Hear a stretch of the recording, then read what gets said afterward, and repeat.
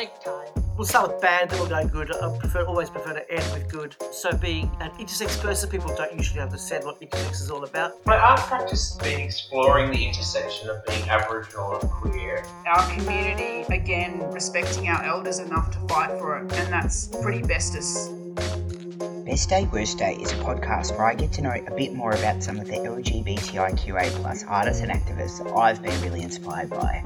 I ask them to tell me about a good time they've had and a bad time they've had, and what, if anything, they've learnt from those experiences. Their answers have always been fascinating. Just being able to make someone that happy, to show that much love, that was probably one of the best things I've ever done. This is the first time in a very long time that we won. Who's doing anything in this era?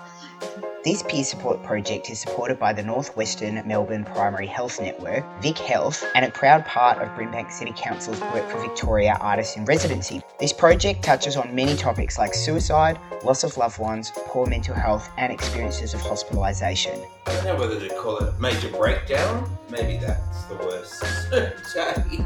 For a whole year I was in terrible grief, and I did a lot of advocacy from that grief.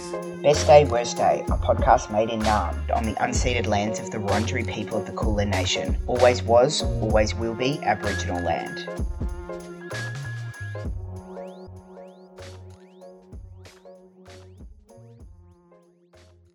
Welcome to episode 8 of Best Day, Worst Day. In this episode, I interviewed Nikki Vivica.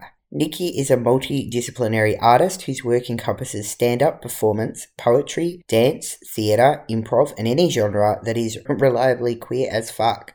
She's been seen recently in her solo show Wasp Movie and in the cabaret spectacular Gender Euphoria. Hi, my name's Nikki Vivica. I'm a Canadian poet and actress. I live in Melbourne, on Wurundjeri country, in Pascoe Vale. Very suburban, very straight. And yet, in the middle of it, here am I, little queer girl, travelling into the city to do my art. I haven't always lived in Melbourne. I was born in rural Queensland, in Toowoomba, which is quite a large town, but very conservative place, and still is. It has the rather dubious honour of being one of the no-voting electorates in marriage plebiscite. And when I was talking to my family during that time, they were very proud that they got like 40-something% yes vote there. That seemed unheard of, that there would be that much support in the community. So growing up there as a trans girl, I wasn't out as a kid, but I was pretty obviously genderqueer when I was young. That was pretty tough. Rural Queensland was a pretty tough place to come from. And when I moved out of Toowoomba, then I moved to Canberra, and I studied there for a few years. Canberra was a slight step up on Toowoomba, but just a little one. It's an little step up. And eventually I made my way to Melbourne. And so I've been living in Melbourne for the last 20 years now. Most of my life now has been in Melbourne. I sort of hopped around between a few different arts. I started off originally doing acting. I did with filmmaking. Then I got into improv, which was the first art which I really launched myself at. So I was doing improv every week, performing lots of improv shows. From improv I went into doing stand-up comedy and storytelling. I do a lot of storytelling about identity. My first solo show was about being asexual, so it was kind of like my coming out show. I was still very awkward about coming out to people. Back when I was a teenager, I came out as bi. People had completely ignored it. Nobody had paid any attention. They promptly forgot.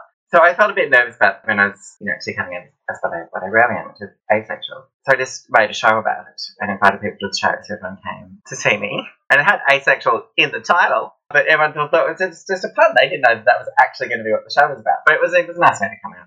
Then I enjoyed doing stand-up out of that. So because a lot of my stuff's quite personal in my work, that stand-up has moved sort of naturally onto less comedic storytelling and into spoken word and poetry. Recently, I've actually been doing probably more poetry than stand-up. I also do a lot of burlesque, striptease, cane dancing especially. I do a lot of cane dancing. That's kind of, I have a lot of passion for that, even though I'm probably, in terms of career terms, I'm more focused on spoken word stuff. For me, dancing is just pure creativity and pure creative release. So I probably spend more time doing my dancing than I do doing the other things. Even though if you ask me what my profession is, I'd be like, oh, comedian. Over time, with doing dance on the side of spoken word, I'm sort of starting to mix my spoken word with burlesque as well, which is the space I'm really happy working in, is doing shows which are Like, they're a bit burlesque, they're a bit poetic, they're a bit comedic, a mix of those different things. I try to put as much of myself onto the stage as I can. So that way I feel like you create a show which only you could do, because only you have all those interests and all those skills. So, yeah, that's what I do. In a word, sexy, poetic, stand-up on mostly nerdy topics like bees. At the moment, I'm working on a play. So I'm in a play at Midsummer where we're a bunch of queer time-traveling witches. And I play the kind of the non-binary head witch. So not really, it's a communal coven, so it's not really a head witch, but they're the oldest witch who acts like they're the head witch. So I'm playing that. It's called Gorilla Sabbath. It's happening at Midsummer. Then I'm also doing, last year I was commissioned to write a bunch of poems about the quarantine experience, about the lockdown experience. So I'll be performing them in sort of a live salon as part of Midsummer as well. I asked Nikki if she had any fun facts about herself that she'd like to share. I have a whole poem. Would you like a poem full of fun facts? When you mentioned fun facts, I thought, oh, that's a chance to do a reading. I could do my poem of fun facts. So this is a poem I wrote to introduce myself at the start of the year. It's called 14 Quirky First Date Facts About Me. 1. I never learnt to ride a bike. 2. My favourite birds are the toucan, the cardinal bird, the flamingo, and the duck. 3. I sing pop songs when I'm stressed. 4. My housemates never mention my singing, so it must either be okay or else really, really bad. 5. When I was a teenager, my favourite colour was Mazarine. It's a shade of blue, but I like it for its name. As a hue, it's only okay. 6. When I was a teenager, my favourite star was Neozan. Again for the name, as a star, it's just kind of there. 7. When I went to uni, I wanted to study astrophysics, but I didn't because the maths and physics classes were full of boys, and I felt out of place. 8. I sometimes pretend to have seen movies I haven't, so as not to feel left out of conversation. 9. I can't finish novels without queer characters in them. 10. I'm afraid of little plastic thingies. I get viscerally repulsed by anything little and plasticky and of uncertain purpose. The kind of thing that would be choking hazards for a child. I never choked on one, so that's not why. I do remember, though, reading warnings about small plastic things being choking hazards and not working out that was if you put them in your mouth, because as a child I never put things in my mouth, and so I used to wonder how would they choke you. So maybe that's something to do with it. 11. People tell me I'm brave all the time, but I know I'm not, because I'm a grown woman who's afraid of little plastic things. 12. My actual favourite colour is pink. I just didn't want to admit this as a teenager. 13. No one's ever learnt these correct facts, because I've never actually been in a first date kind of situation. 14. My favourite songs to sing along to are all love songs, and I don't know why. Thank you. I asked Nikki if she'd like to start with a good story or a bad story. Do we go heavy first? Do we do worst day first? So, do you want the bad news or the good news? Everyone asks for the bad news. Because you don't want the good news wrong. You want and certainly preparing for it, or thinking about it, your brain just goes bad news, think all the worst time. It's hard talking about your worst day.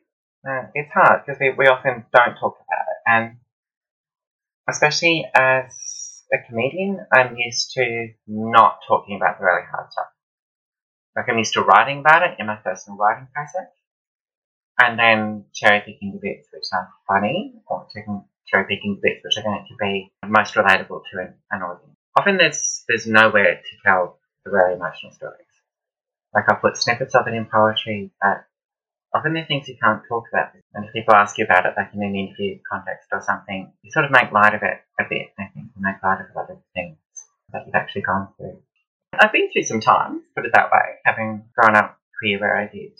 But then I think a lot of the moments which feel the worst to me, I think were someone who I cared for, somebody who I loved was in peril more than me. Even when I've been in very bad and scary situations, often my mind is anyone else in danger? I can take the danger. Is anyone else hurting? Is anyone else hurting? And then that also makes it sort of hard to talk about in some ways, because you're oh, there's someone else involved. Is that my story that's personal? Is it really my best to talk about that? I know the story that I want to tell. I know the story that I want to talk to you about, which is a suicide-related story. And it's one thing I've never really spoken about with anyone. And I'm sure I'm the only person who has any memory of these events. But because, it is someone else's story as well, it felt almost like I can't talk about it. So I was living in a share house. I've been with my ex-partner who I've been with for 11 years, and we'd lived together for most of that time. Always, even before people knew I was lesbian, I was a U-hauler. That's a joke. I'm bi/ace. But I did move in with my partner very quickly, and we lived together for a long time. Part of the reason why we broke up was because I knew that I needed to transition, and I didn't want to take her on that journey. I had that kind of feeling we've been through enough together, and that was too much to ask of her. So we separated, and I was living in the first share house I'd lived in over a decade. And it was this wild, ramshackle place in the northern suburbs. And we had a constant turnover of housemates because the place is just a disaster. It was this disaster after disaster. We had the worst landlord. The fence would fall down and he wouldn't do anything about it. There was a toolbox which had been on the roof for years from one time he'd turned up to fix a thing and just forgotten his toolbox. It was that kind of place. So the cycle of housemates through there had been all sorts. So we had one who was he was like a CEO of a company, but he was the company. It was just him. He was the CEO, and mostly what he did was just smoke weed. And so we had all his drug mates coming in and out of the house at all hours doing that. We had a pathological liar who would be you'd be you haven't paid the rent. And she'd be yeah, I have. We know you haven't. That sort of thing. We had somebody who was on the sex offenders register. It was a lot. This house was a lot. And this is the house I'm needing to come out in. My oldest friend who was in the house had been, I thought, nice when we moved in. Turns out, when we lived together, she's really, really transphobic. And this is one of the people who's going to be the first to actually see me as I come out. So I used to, when I was in the house, I used to have to sneak in and out. Adult person in my 30s, sneaking in and out of my house like a naughty teenager because I didn't want my housemates to see me. Just, kind of tap my heels off, hold them in the hand and sort of sneak up to the door. Hope that no one, I had the most transphobic housemate had the windows right by the door as well. And she ever looked up from her computer and peered out to me. So it was it was stressful and it was weird. It felt weird being an adult and needing to live like that. I did have a bunch of trans friends, and it was still a point where a lot of people in the community didn't really feel comfortable sort of being out and being seen. And so it was just kind of anytime you invited your trans friends to something, they'd be oh, is it okay if I'm there? And I'm yeah, of course it's okay. But the whole community still felt very, very underground. And this isn't all that long ago, but we felt we were all dirty secrets. And I had some trans friends that I'd hang out with, which was nice. But they sort of wouldn't they couldn't really kind of come and visit me. I sort of hang out in the car before I went in. I did go through a really hard time. I got really, really depressed during that time. And I used to self-harm a lot, and I didn't make any sort of suicide attempts which were really close to succeeding, but I left myself with a lot of scars. And you can get in a time, I think, with suicide where you just the thinking about it or the wanting to do it is disruptive in itself. I'm just okay, so you didn't put your life in danger, but you just spent this whole week doing nothing else but not killing yourself. And I was in a stage like that, and my family had got a whiff that was going on. They're all up in Queensland. And I had let slip that I'd been in that mindset for a while. My family acted it was a big shock, which it wasn't, because I was like that as a teenager. Then especially when I was growing up, there was attitude towards trans people was that you had to discourage being trans when somebody was young. So it's my family and people kind of knew, but the job was to discourage it. And unfortunately, me being a smart, looked up anything I could find about being trans, and everything I found was this needs to be discouraged, this is how you do it. And so I had developed then, that's sort of when I developed the pattern of self-harm, because that was one of the ways that you discourage people from being trans. Every time you have the impulse to, in my case, to wear feminine clothing, you have to tell yourself no, and that's best to be attached to a loud noise or a physical pain or something to reinforce that no. And so I had this habit of harming every time that I had gender feelings. So I had a lot of gender feelings, and I sort of developed a lifelong habit of self-harm at the time. This had always been part of my life, but somehow my family just completely put it from mind or just didn't pay enough attention to know. Anyway, they got with me a bit this time, and so a couple of them drove down from Queensland to Melbourne to see me, to be supportive, which in theory was nice. Except in practice, if they didn't tell me they were coming, they just turned up. They literally turned up, and I would just woke up one morning, I've got a message, it's like, oh, we're down at this cafe, come on over. I'm like, oh my god, like I've got all this other stuff to do, and it's like now I've got to like closet up and go and see my family and talk to them, and they don't even give you time. They're just like, we're up the street, come say hi. It was pretty full on. And also then they had like a 2-day red-eye drive down from Queensland, so they're just bickering with each other at this point. So it's just like, okay, so great. So you brought an argument down, and I've got to negotiate that and be the sort of like the net in this game of family tennis. So that was a lot. And the night in question that I wanted to talk about, I'd been seeing my family, and I was absolutely burned out from the arguments and from talking to them and trying to navigate however to do the closet act with them. And so I was supposed to go to a party, and I just didn't have the motivation to do it. I'm just like, no, I'm just gonna sit at home. And I got a message from one of my friends, one of my trans friends, was just sitting there on Facebook. And this was a soft, like, nice kind of message saying like, oh, hey, thanks for being such a good friend. I was like, oh, that's nice. I sent her a message in the morning. I was lying in bed wanting to go to sleep, and I couldn't stop thinking about the message. I'm like, why though? She doesn't normally talk like that. She wouldn't normally send me a message like that. We were good friends. We used to watch bad movies together. It was like how we used to hang out. Like she had the worst taste in movies. Like she'd be like, oh, have you seen Orgasmo? And I'd be like, no, I've never seen Orgasmo. She'd be like, how have you not seen Orgasmo? Everyone's seen Orgasmo. I'd be like, no one has seen Orgasmo. But we'd see things like Sharknado or something like, oh, we need to see that. We need to see that film about sharks being blown at LA in a storm. Things like that. But I'm sitting there like it was this lying in bed thinking about this really sort of earnest message I got from her, and I'm like, I need to reply to that. And I was so tired, I just wanted to sleep. I made myself get up and put my computer back on and message her back. And we had a little bit of a chat. It was just casual, and it's like she just let sleep during it. I'm like, hey, what's up to tonight, sort of thing. She was like, oh yeah, my plan, I'm doing that tonight. And I knew she was talking about her suicide thing. And was so close to not even knowing. I won't describe what the plan was, of course, if it's not good to describe how people actually planned and sent out. But the important information, I suppose, that it involved a type of poison, and that was already in her system. So it was already in motion. And, she was just messaging people while she was sitting there waiting for it to finish the job. So, you see, I don't tell this story very often. I kept talking to her on my phone. So I called her up on my mobile. Then, fortunately at the time, I also had a landline, so I was able to get on the landline and call 000 and get the ambulance without letting her know that I'm doing that because she doesn't want to be stopped. Then I had to actually know her address because I don't remember things like that. I needed to message somebody else on Facebook.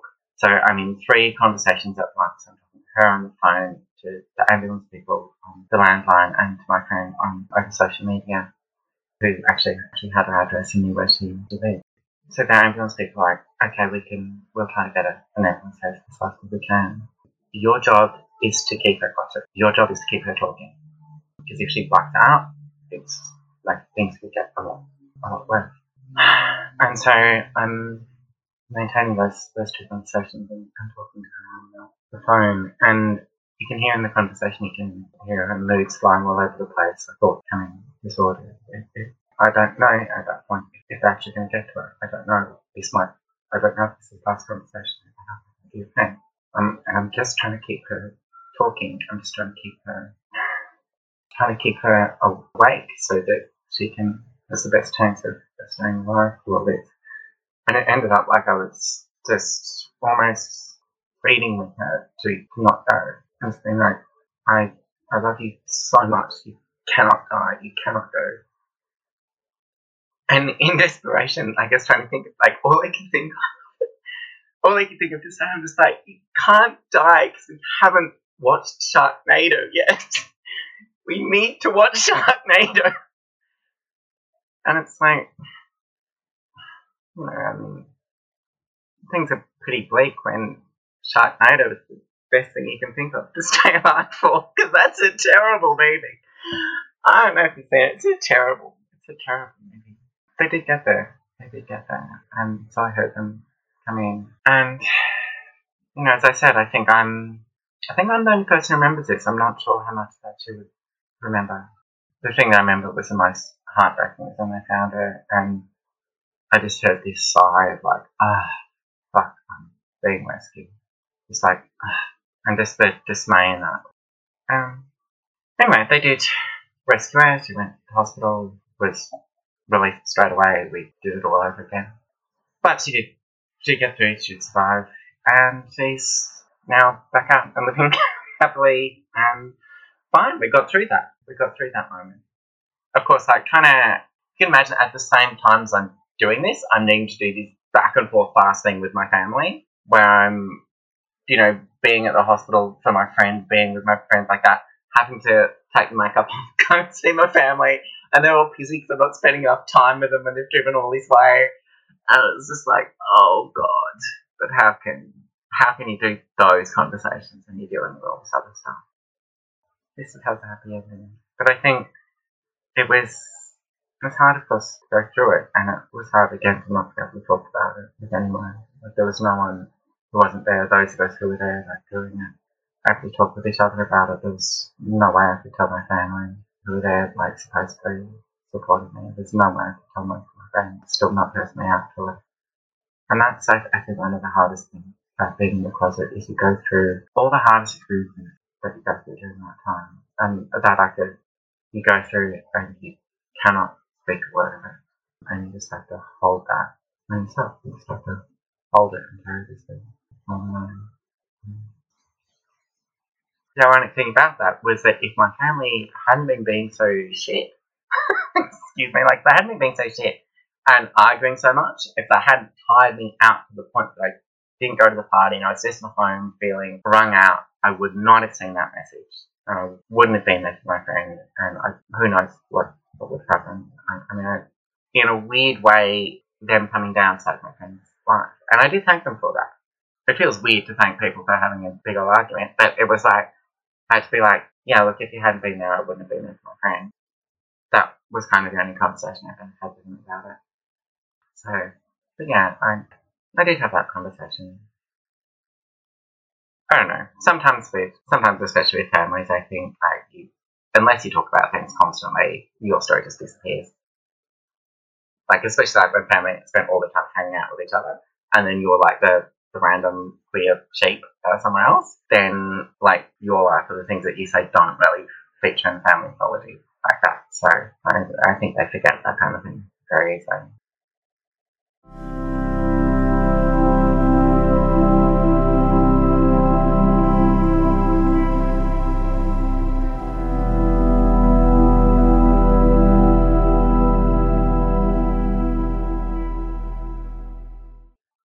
I thank Nikki for telling me that heartbreaking and really important story about the extra emotional load of being part of a minority group like ours.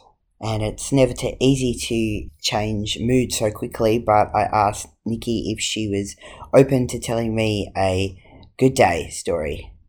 I would love to tell a happy story now.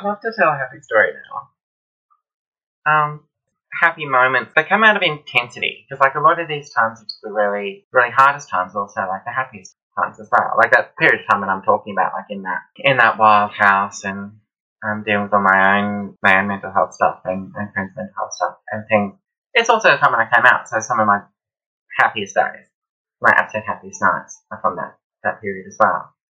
So the times when you finally start seeing yourself and finally start living the life that you want. Like, I had my coming out day was fabulous. I loved my coming out day. I've been doing that thing where you sort of, like, plan out how it's going to go. you're so scared of it. I was so scared of coming out. Like, so I had all these plans for, like, I'll do this at this time, and this at this time, and this and this. And, like, everything was, like, sort of lined up as when I thought, okay, that's when I'll come out to a family, that's when I'll come out socially, that's when I'll do this. But I've been sitting on this, like, trying to get this plan to happen for years. For years. I've been trying to do it and kept getting too scared or too self-conscious of being like, oh, it'll be okay if just people on the internet know and no one else does. I can do that. I can live like two lives at once. But there was one time I had a birthday, and I've always hated my birthday.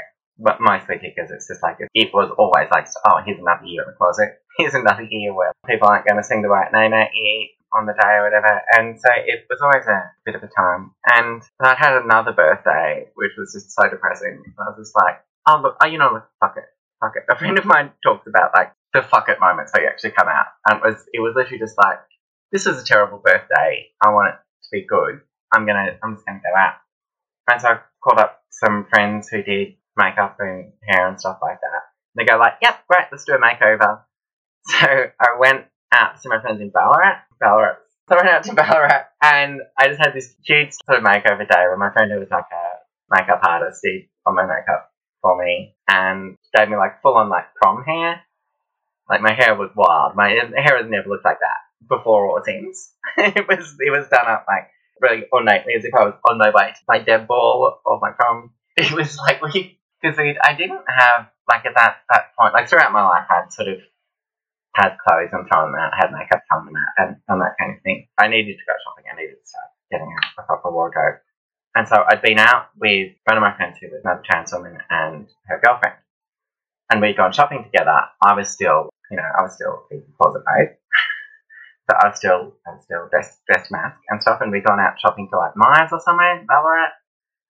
And we'd go around buying, like, getting clothes. And my friend is the same size as me, so she'd try the clothes on and be like, yep, that fits, and be like, great, we'll take that one.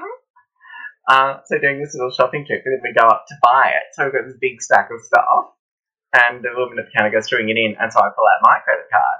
And she's like, to my friend, as if, like, we're together, she's just like, oh, it's great when they buy, isn't it? And we're like, yep, that's what's going on here. Yeah, sure. Anyway, so I had new clothes and then did fabulous hair and stuff. And then had a gathering, like, with a little bunch of friends. And we ended up in, like, a gay pub in Melbourne, which also, like, you know, had regular trans night. And that's where we went. But then after that, it was then, like, we went out, like, to an all-night cafe and was just hanging out with a bunch of other women. I don't even know who half of those women were now, but, like, we just met them as we were wandering around. We formed this, like, little gang. But it was amazing to me, I think, like, how much fear there had been over that moment. And then as soon as I was out, it was like, oh, everything's so easy. Everything's so much easier than it ever was. Like, it just felt so natural straight away. So that was hugely happy. And hugely happy to find that, because, like, when you imagine being out as trans before you come out, you're like, oh my god, everyone's like, it's going to be so much drama and everything. And, like, if you ever watch a movie where there's a trans person and they come out, when they come out, it's like full of drama as they're dealing with, like, all the world's gender expectations all at once. And like, oh my god. But it wasn't like that at all. It was super easy. It was just super nice. The hard part was that having to go back in. I've been able to just not have to go back to a transphobic house, not have to deal with various other things like that.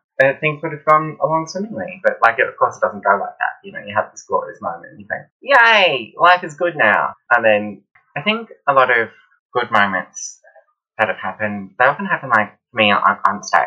So I feel like I'm at my most me. I think just for various reasons, me off stage, often very, like, reserved. I don't often put forward my opinions about things. I kind of get used to being her. But yeah, when I'm on stage and everyone's just looking at me and listening to me, it's like, hey, I get to tell you what it's like to be me. And so a lot of my really happy moments come out of those moments on stage. Like the first time I performed a stand-up show.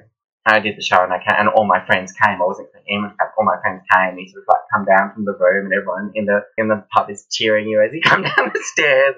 That was just glorious, especially because I've done my coming out show. So I just talked all about being asexual and stuff. More recently, like, I did when I started performing at actual queer nights. I remember the first time I did poetry at a queer event. So it's still when I was still, like, not 100% out. I did readings of asexual poetry and stuff for a room full of people, and they're all just, like, looking at you and loving it. And I did Gender Euphoria, which is a big cabaret show we did, and we sell out crowds. They give us standing ovations every night that we did it.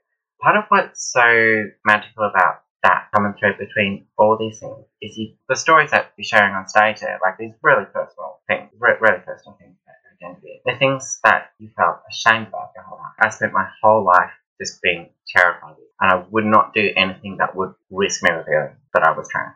I remember there would be, I never did any form of like sort of drugs or anything like that, and part of the reason was just like, oh no, if I let go of my control, then people will know, because I won't be able to keep this nonsense up. I will tell people that I'm a girl, and then I'll be like in trouble. So I would never do anything like that, which would make me lose control on that level. When I was depressed, which I was a lot, and people said, oh, maybe you should go on antidepressants like Prozac or something, and I was like, no, I can't do that, because what if I start feeling happy about myself because of the pill? Then I'll tell people.